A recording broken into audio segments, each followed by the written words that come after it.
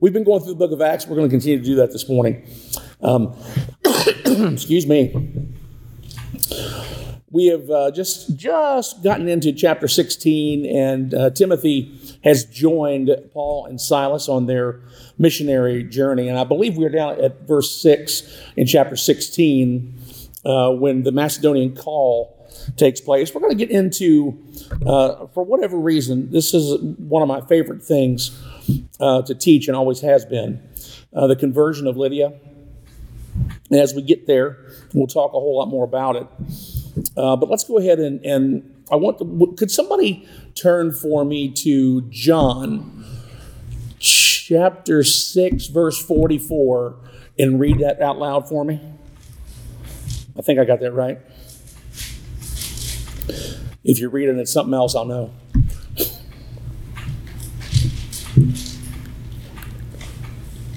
I got you. No one can come to me unless the Father who sent me draws him, and I will raise him up on the last day.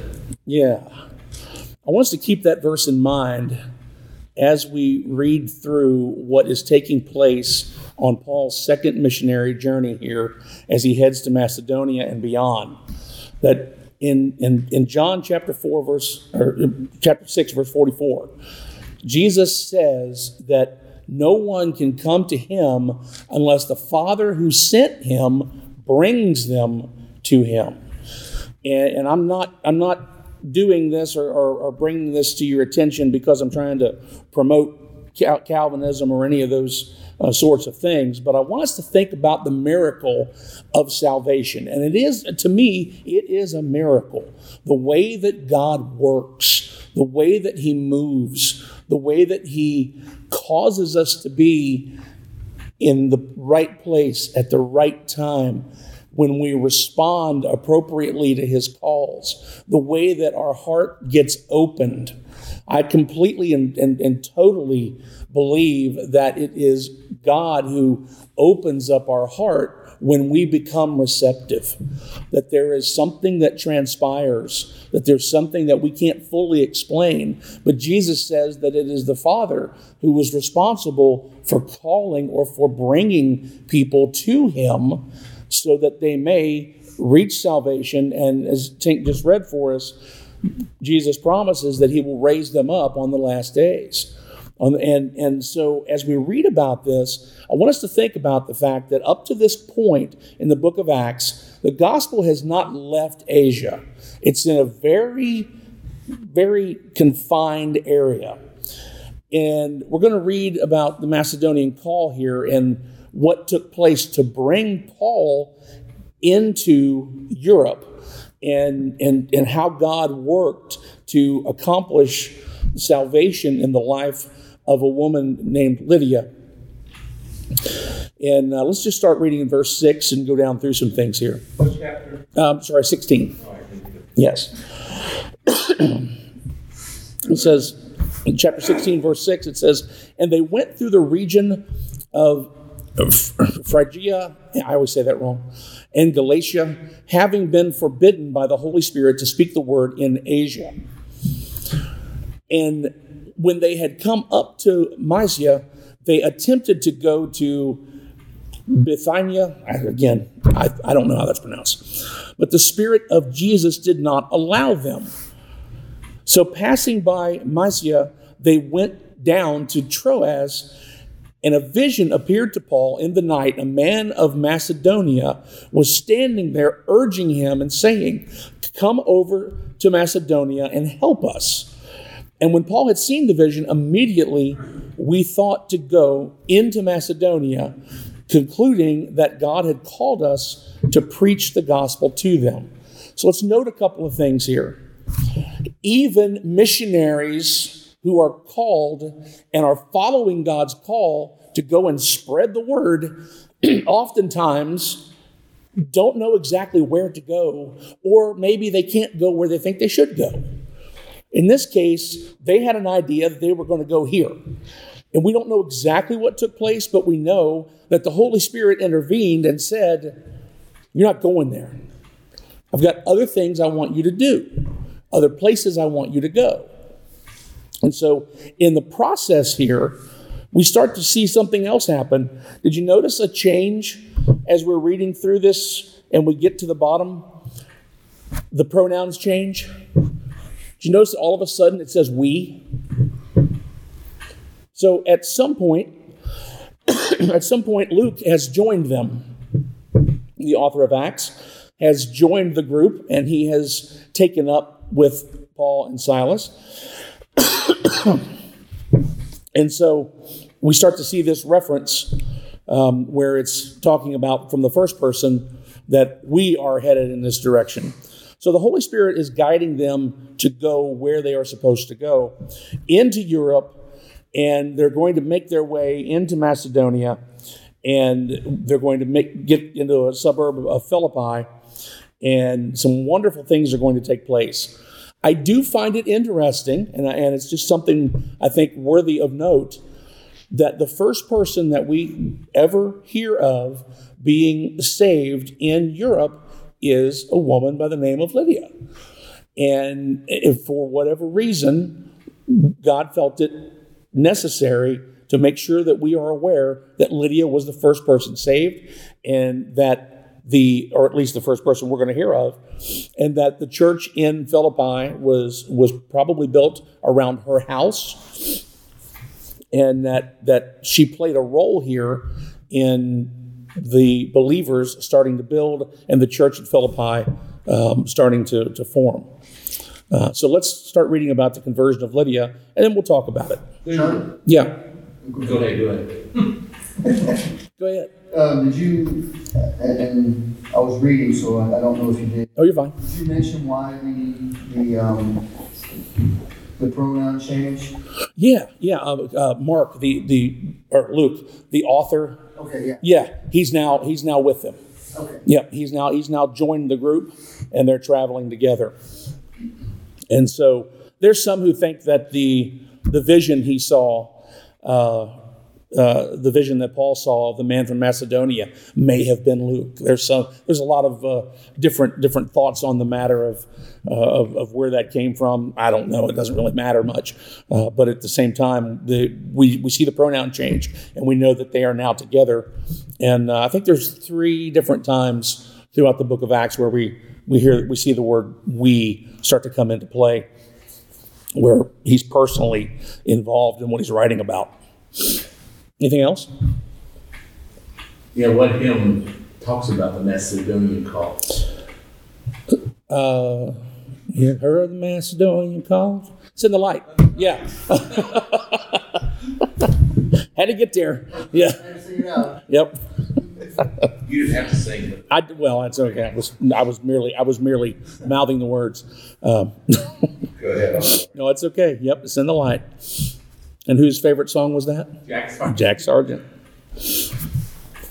So setting sail from Troas, we made a direct voyage to Samothrace, and the following day to Neapolis, and from there to Philippi. This is going to be a hard one. Which is a leading city of the district of Macedonia and a Roman colony.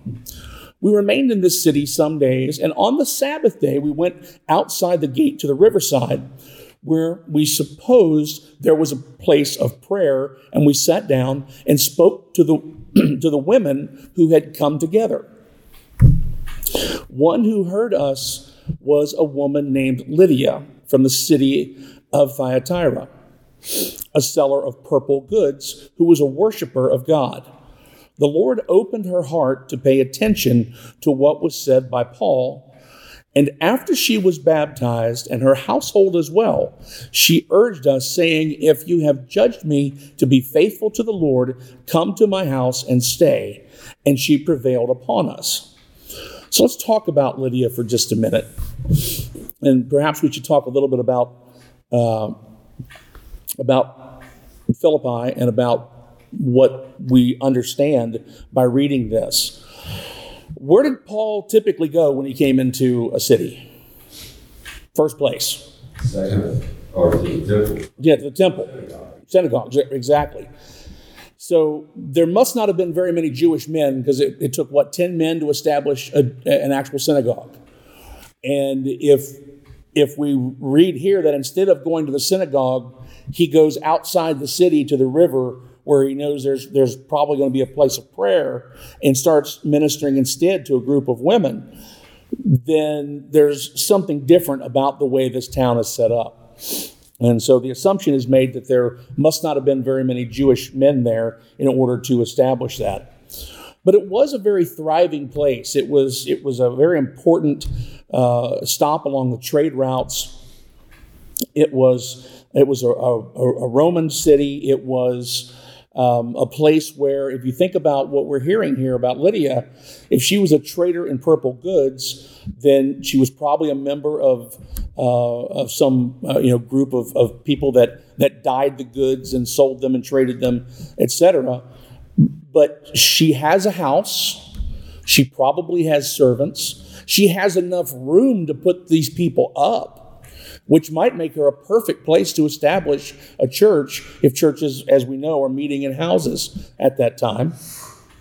So there's a line here that says, the Lord opened her heart to pay attention to what was said by Paul. And I want to look at that and talk about that in the framework of what we read from the book of John, realizing again that it doesn't necessarily mean when we read verses like this that God is going to save who he's going to save, or that you can't resist God's call to salvation.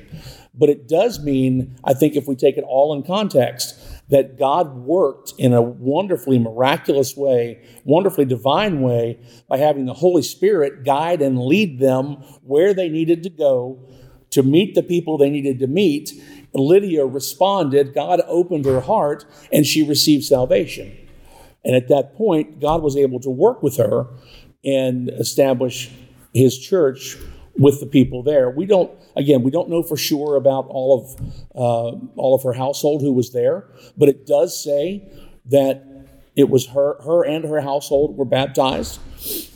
And it does talk about her urging them to stay, and apparently was not just suggesting, but seriously, you must stay with us, that type of an approach.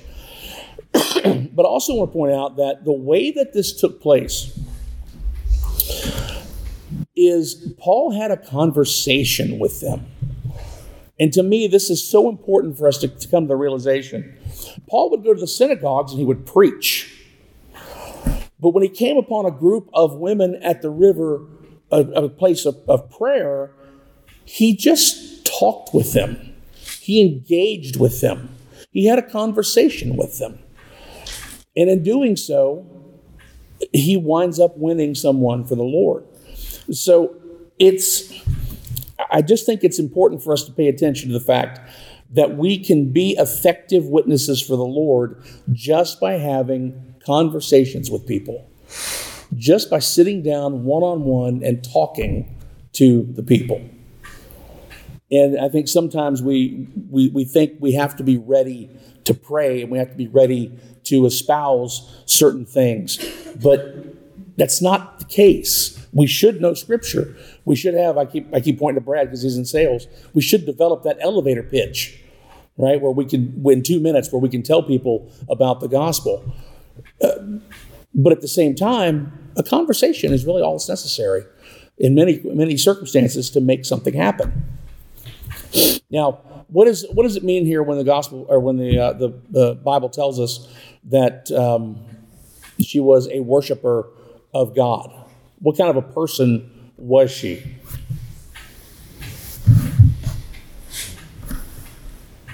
Was she Jewish? Was she not Jewish? Was she Gentile? What's her background? And she's a worshiper of God, but she's not saved yet. What's it telling us about her lifestyle? Go ahead. The Jewish proselyte, or a Jewish lady that married a Gentile.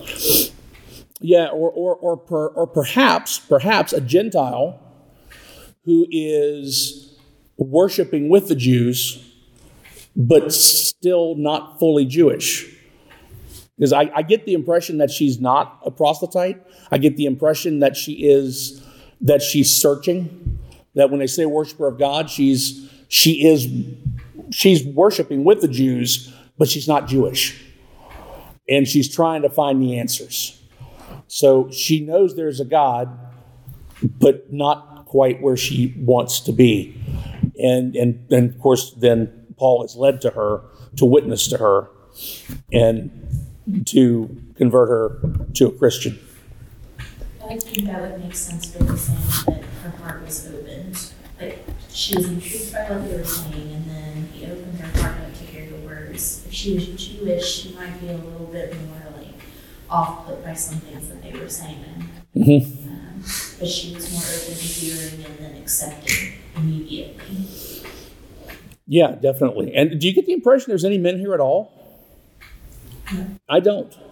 No, it's a group of women.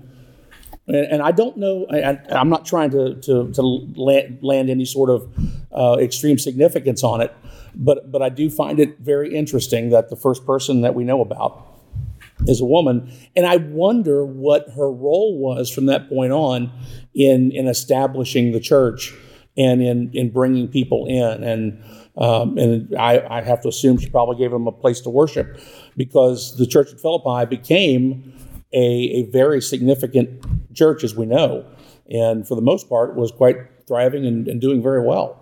But this was a place where if you were a person who was well off, you would have a little more influence. And I get the feeling that she was pretty well off, and she probably did have a lot of influence and was able to assist. And so I just love the way God orchestrated everything to try to make things happen. And so when you think about the fact, and people often quote that God leads people to, or the Father leads people to the Son, you can come back to these passages and say, look at the way that the Holy Spirit said, no, Paul, you don't go here, you go here. And no, there's no synagogue. Go to the river and meet with these women and have a conversation with them and witness to them and tell them about Jesus and watch and see what happens. Comments there or anything else? I can't quote I think it's back in Acts. You probably already covered it, but there's a couple of verses that say something like, make sure when you go to this place, open your mouth, because many of my people are there. Where is that? Yeah, I don't know where that is. You know what I'm talking about? Yeah, is it an Acts? It might not be. And I'm real loosely. No, that's okay, because But it's just, yeah. It's like, hey, make sure when you go, speak up, because many people will be saved because I don't want you to see where. Because you open your mouth. Yeah. Yeah. Yeah, absolutely. I'm not sure. I'm not sure if that's an Acts or not. I have to. Anybody know where that's at? I have to get out of my stuff to look it up. So. And this morning I actually opened up all the books that I use on the screen at one time before I got here, so I was ready for once. Usually I come here and I have to open them all up. So.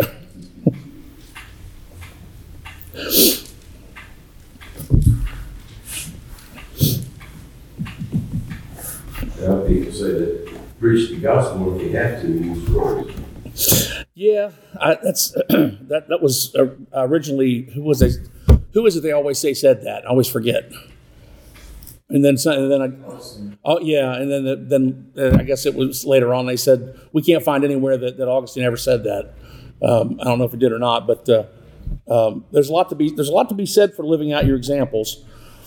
And but I always go back to people will look at your actions and it will affect your witness incredibly. But when you open your mouth, that is when they can really tell where your heart is. There's so many folks who are involved in doing good deeds who have no interest in the gospel. And while people should be able to look at what you do and how you act and know that you're a Christian, when you speak is when you really make it clear.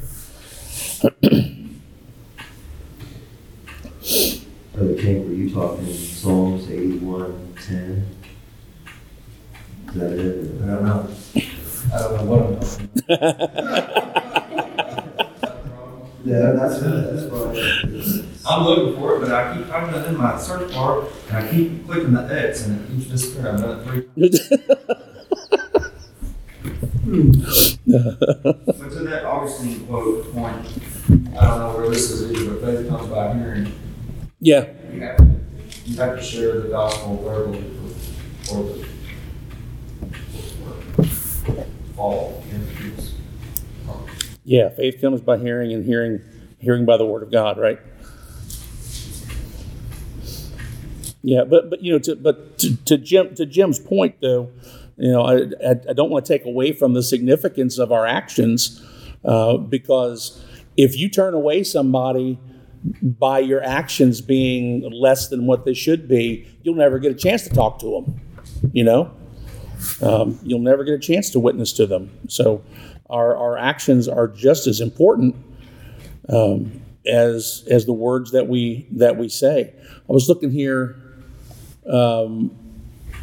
Wiersbe writes this. He says, Paul shared the word.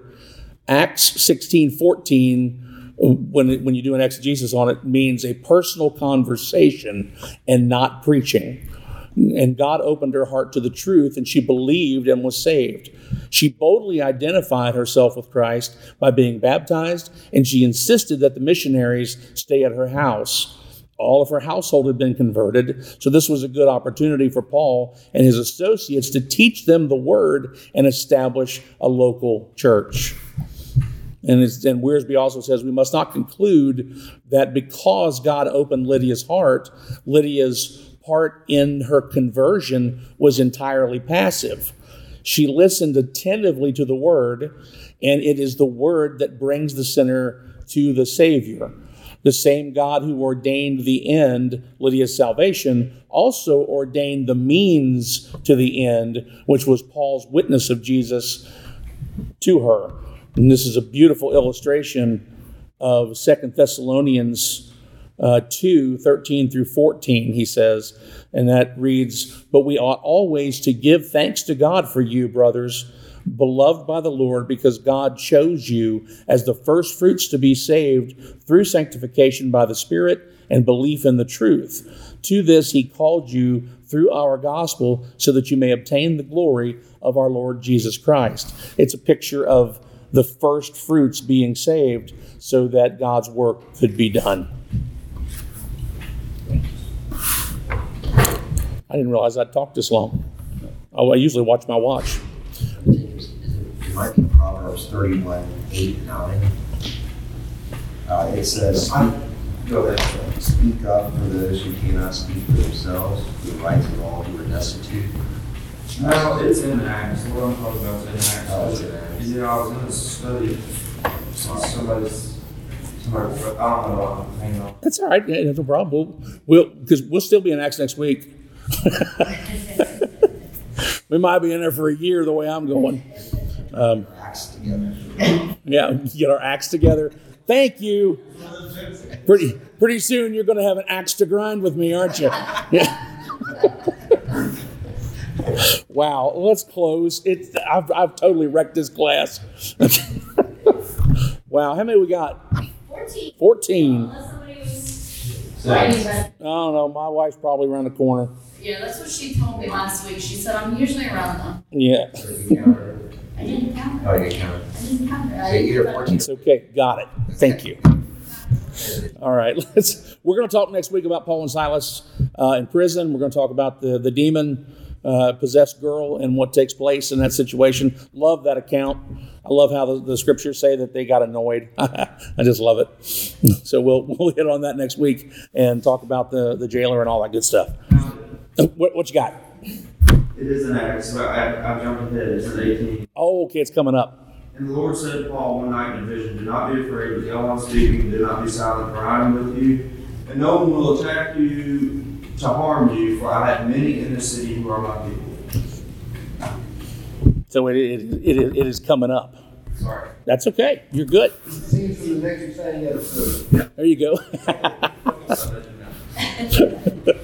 All right, let's close. Oh, Father, thank you so much for this day. Lord, thank you for allowing us to be here and to study your word. Lord, we just ask that you will be with us as we enter into the sanctuary. Lord, be with Brother Tink this morning as he delivers the message that you've laid upon his heart. Father, we do hope and pray that there'll be those in attendance who will hear your message, that they will respond, and that they will be receptive to you, and you can open their hearts, and that your kingdom will be grown. And Lord, for those of us who already know you, allow our relationships to be strengthened by what we hear. We thank you again for all you've done, Lord, and we look forward to what you'll do in Jesus' name. Amen.